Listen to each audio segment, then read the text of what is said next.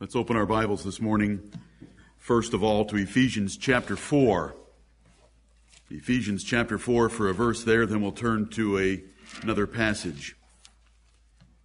I want to be careful whenever we rank subjects that the Lord brings to us, but I would say that what you've heard the last couple of weeks is of great importance and very high in pecking order of what the Bible teaches for the ultimate for us in the way of fellowship with the Lord Jesus Christ and to walk with God and to be filled with all of His fullness. You know, in the course of things, the Bible deals with many subjects, and all of them are important and very important for us to have a peaceful church, a unified church, and we're going to deal with some of those things over the next few weeks because of Romans chapter 14. We have had stressed to us from Revelation chapter 3 and Ephesians 3 that we be very submissive and desirous of having the Lord Jesus Christ come in and sup with us. Even on Wednesday evening, this past Wednesday, when I covered the subject of ghosts, the point that I wanted to get to at the end was you have a ghost, and God is called the Holy Ghost in the Bible, and the relationship between God, the Holy Ghost, and us is of great importance and should be the goal of our lives. But there are other ghosts. And so I want to introduce today and the importance of the subject at hand with a couple of verses. First of all, Ephesians chapter 4, verse 27. Neither give place to the devil. Right. Neither give place to the devil. So we can give place to the devil. We can allow the devil into our lives, which is so far the opposite of seeking the Lord Jesus Christ in our lives, and so far the opposite of seeking the Holy Spirit in our lives. So there is that positive instruction that we had the last 2 Sundays about seeking a personal relationship with God through His Son, the Lord Jesus Christ, by the power of the Holy Ghost. Then there is this warning. Neither give place to the devil. You know, we could say, here's the situation of a man walking with God and the Lord Jesus Christ in him, supping with Him. Then we've got this neutral case of Christians who don't have a personal relationship with the Lord. And then we have this horrible situation of giving place to the devil in our lives, and the devil will take every inch we give him. Right. Holding your hand there, come back to 2 Corinthians chapter 2. 2 Corinthians chapter 2. What a sober warning. We have been given a wonderful exhortation, a wonderful offer, and a wonderful promise, and a wonderful opportunity in Revelation 3 and Ephesians 3 to be filled with all the fullness of God. Those words are almost too hard for us to explain, but here is a warning on the other extreme that we can give place to another spirit in our lives, and we don't want to do that. 2 Corinthians 2:11. Lest Satan should get an advantage of us. For we are not ignorant of his devices. Lest Satan should get an advantage of us. For we are not ignorant of his devices. There is a difference between what I've taught the last 2 weeks and these 2 warnings here that is extreme and severe. And I'm going to start off with this warning. The Lord's convicted me to start off this way. This church, and there are many watching, but this church in the last few years has had a couple of good families that we loved very dearly leave us for no good reason at all. Right. Except for little idols that they had made in their hearts and little stumbling blocks that they had put up of their own little agenda and crusades. And we want to oppose that with all our might. We want to have peace in our church. We want to have relationships that please the Lord. And what I want to ask you now is, how do you give place to the devil based on the context of Ephesians chapter 4? And how do you let Satan have an advantage over you and have the power over you in 2 Corinthians chapter 2? It's based on your interpersonal relationships. Right. Ephesians chapter 4 followed a verse that didn't have a period. 2 Corinthians 2:11 followed a verse that didn't have a period, because they're both talking about very similar things. In Ephesians 4, verse 26, said to the effect, "Let not the sun go down upon your wrath." And when you sinned, well, here's how it actually says it in verse 26, "Be ye angry and sin not, and let not the sun go down upon your wrath." And notice, when you let the sun go down upon your wrath and you hold your anger for more than one day, not only are you sinning, but you are also giving place to the devil. 2 Corinthians 2, what is the context here? It's forgiveness. Because look at, this is the fornicator from chapter 1 that was excluded, from the first epistle in chapter 5, that incestuous fornicator that was sleeping with his father's wife. When the church put him out in 1 Corinthians 5, he was put out for a year, or approximately, and here the Apostle Paul is telling the Corinthian church to take him back in, and to take him back in speedily, lest the church be an unforgiving, or appear to be an unforgiving church. Look at verse 7, or let's go back to verse 6. "Sufficient to such a man is this punishment." This is the fornicator. He's been punished sufficiently, which was inflicted of many, because it's church judgment, it was inflicted of many. So that contrary-wise, the opposite of what you did to him in the first epistle, ye ought rather to forgive him and comfort him, lest perhaps such a one should be swallowed up with overmuch sorrow.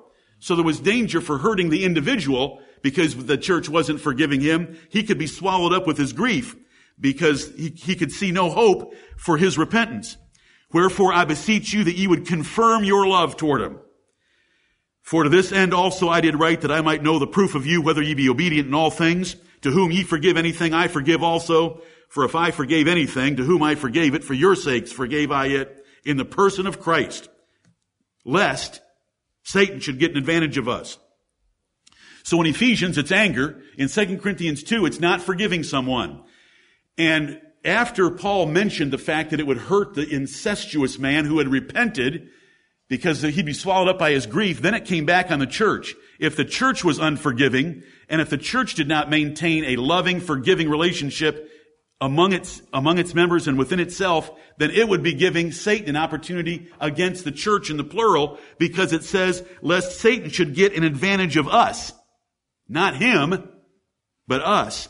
And so, we have seen people get these little things in their craw against someone else in the church, because someone else in the church does something that they don't do, and it eats at them, and eats at them, and eats at them. And the Word of God says you're giving place to the devil because of the anger and bitterness. Remember, if you have bitter envying and strife in your hearts, what does it say in James chapter 3? That wisdom descendeth not from above, but is from beneath. It is earthly, sensual, devilish. The religion of Jesus Christ is one of love and forgiveness and charity and humility, and allowing others to have their liberties. There is this subject, though it may not be as intriguing and as exciting to you as the last couple of weeks, and I will admit that in certain ways, it also has great value for us. Amen. Christian liberty is going to teach us how to humble ourselves and allow others their liberties. It's going to teach us to be charitable. It's going to teach us to be wise. It's going to teach us to be perceptive and discerning, because whatever the situation that we're in and the circumstances of it, it may call for different action on our parts. But bitterness and hatred, whether it's anger or forgiveness, in these two passages are very closely related, because these subjects get so many people worked up so much. They have set these little things up so high, most of them can't appreciate what I preached the last 2 weeks. Those that care about matters of liberty don't get excited about a relationship with Jesus Christ, because they have replaced their relationship with Jesus Christ with these little man-made ideas on how we ought to live. Right. And Lord God, save us from that. And teach us that living with Thee and walking with Thee and supping with Thee is by far more important. Let us remember that our relationships, if you are angry at anyone right now, crush it. Right. Cut it out. Get rid of it, because you're giving place to the devil. If you haven't forgiven anyone right now, Forgive them. It's not that I haven't preached this with all the energy that I have. Turn to one more passage, Matthew chapter 18, the last two verses there. Let us not be angry. Let us not be bitter. Let us forgive everyone. Let us forgive easily. Let us love mercy. Amen. As it says in Micah chapter 6 and verse 8. Mercy rejoices against judgment. Mercy is a wonderful thing. To overlook somebody else that irritates you and to forgive them. James chapter 2 and 13 puts it this way. Mercy rejoices against judgment. But he shall have judgment without mercy that hath showed no mercy. And mercy rejoiceth against judgment. Get excited about mercy. It keeps the devil away. Be excited about forgiving someone and showing them mercy. And we're going to be faced with that every minute that we consider Christian liberty. And it affects every other part of our lives as well. Matthew chapter 18 is the 100 pence and the 10,000 talents. It begins at verse 21 when Peter is asking the Lord how oft should he forgive his brother, because Peter wanted a limit on it. And the Lord Jesus gives the parable of a certain king beginning in verse 23, and you know the story about the 10,000 talents was forgiven this servant. Then the servant went out and laid his hands on another man's throat because that other man owed him 100 pence. And then the king called that servant back in and said, what in the world? I forgave you freely, and then you went and demanded your 100 pence from someone else? And here's the bottom line. Verse 34, and his Lord was wroth. This represents the Lord Jesus Christ, but it's the certain king of this particular parable. His Lord was wroth and delivered him. This is the man that he had forgiven 10,000 talents. He delivered him to the tormentors till he should pay all that was due unto him, until he would pay the 10,000 talents. So is an adverb, likewise is an adverb, and also is an adverb. So likewise shall my heavenly Father do also unto you, if ye from your hearts forgive not every one his brother their trespasses. If we don't forgive one another, and Christian liberty is going to bring that to the forefront, if we don't forgive one another from our hearts, thoroughly, completely, we're not holding a grudge or bitterness. Look at what it says. Look at what the Word of God says. Look what Jesus taught in the red writing. Our Heavenly Father will do the same thing that this king did in verse 34. He will be very angry and he will deliver us to the tormentors until we pay everything. That is a horrible indictment. So, as we go into this new subject, I have loved the last 2 Sundays and our relationship with the Lord. Then there are neutral Christians that aren't really angry or unforgiving to anyone, and then we can slip into this other category where we let anger grip us, and we don't want to forgive someone, and we hold on to bitterness, and we hold on to grudges, and we give a place to the devil. So we swing from being possessed of the Lord Jesus Christ and supping with Him to being taken hold of by the devil because we give him an advantage in our life. The devil doesn't need an advantage. We don't want to give him any leverage in our lives. And may the Lord help us and sober us and humble us to be charitable and forgiving and to love mercy. And mercy rejoices against judgment. Be excited to forgive someone. One more time. If you are angry right now, crush that anger and get rid of it. If you are bitter and have a grudge against anyone, crush it and forgive it. If there is anyone that you haven't forgiven, forgive them. Right. They have done nothing against you. No matter what they've done. They have done nothing against you in comparison to what we've done against the Lord. Amen. Lord, have mercy upon us. Let us pray. Heavenly Father, have mercy upon our foolish and wicked souls. Heavenly Father, we don't want to fall so far from grace that we give place to the devil in our lives, nor give him an advantage over us. We see the wiles of the devil, and we understand them. We understand his devices. His devices were in the beginning when our wonderful brother Abel offered a sacrifice acceptable to the Lord, and Cain didn't. And why did Cain hate his brother? Because his own deeds were evil, and he slew our brother Abel.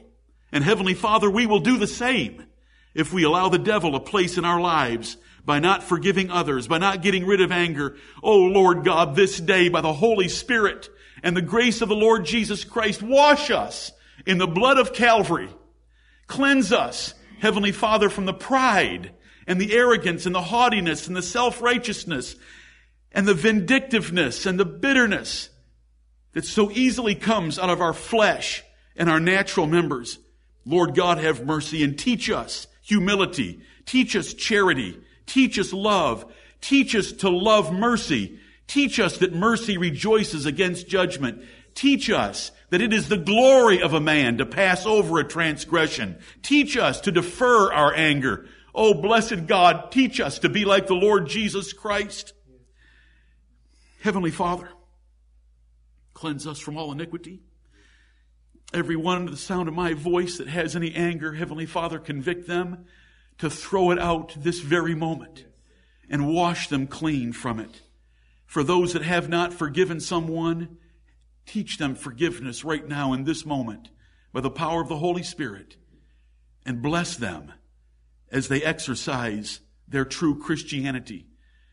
Heavenly Father, forgive us in the past where we've been angry and held on to anger, held on to bitterness, held on to grudges, when we have not forgiven those that have sinned against us, whether they've asked for it or not. We thank Thee, Lord of heaven and earth, that You have forgiven us our 10,000 talents. We thank Thee, Heavenly Father, that You sent the Lord Jesus Christ to stanch, to stop, and to put away all Your anger against us, so that we are reconciled to Thee. Let this church body be reconciled to Thee and to one another. I beseech Thee in the name of the Lord Jesus Christ. Preserve our nation. We thank You for our rulers and pray Your blessings upon them. Bless Your kingdom throughout the world and Your scattered sheep that have no place to worship. Heavenly Father, comfort them, strengthen them, teach them, and help them. And Heavenly Father, be with us in these assemblies, that all that we say and do will be pleasing in Thy sight. Cleanse our hands, purify our hearts, unite our hearts to fear Thy name. Raise us up now by the power of Your Spirit to delight in everything we do in these assemblies as we worship Thee. Receive our worship, sanctify it by the grace of the Lord Jesus Christ and through the power of the Holy Ghost. It's in Jesus' name we commit ourselves for this assembly, for our lives in this world, and for our deaths that are soon approaching, because we are the Lord's, and we live unto the Lord, and we die unto the Lord. Whether we live or whether we die, we are the Lord's. You have made us. Jesus Christ has bought us. We are not our own. We are Thine. Receive us in Jesus' name. Amen. Amen.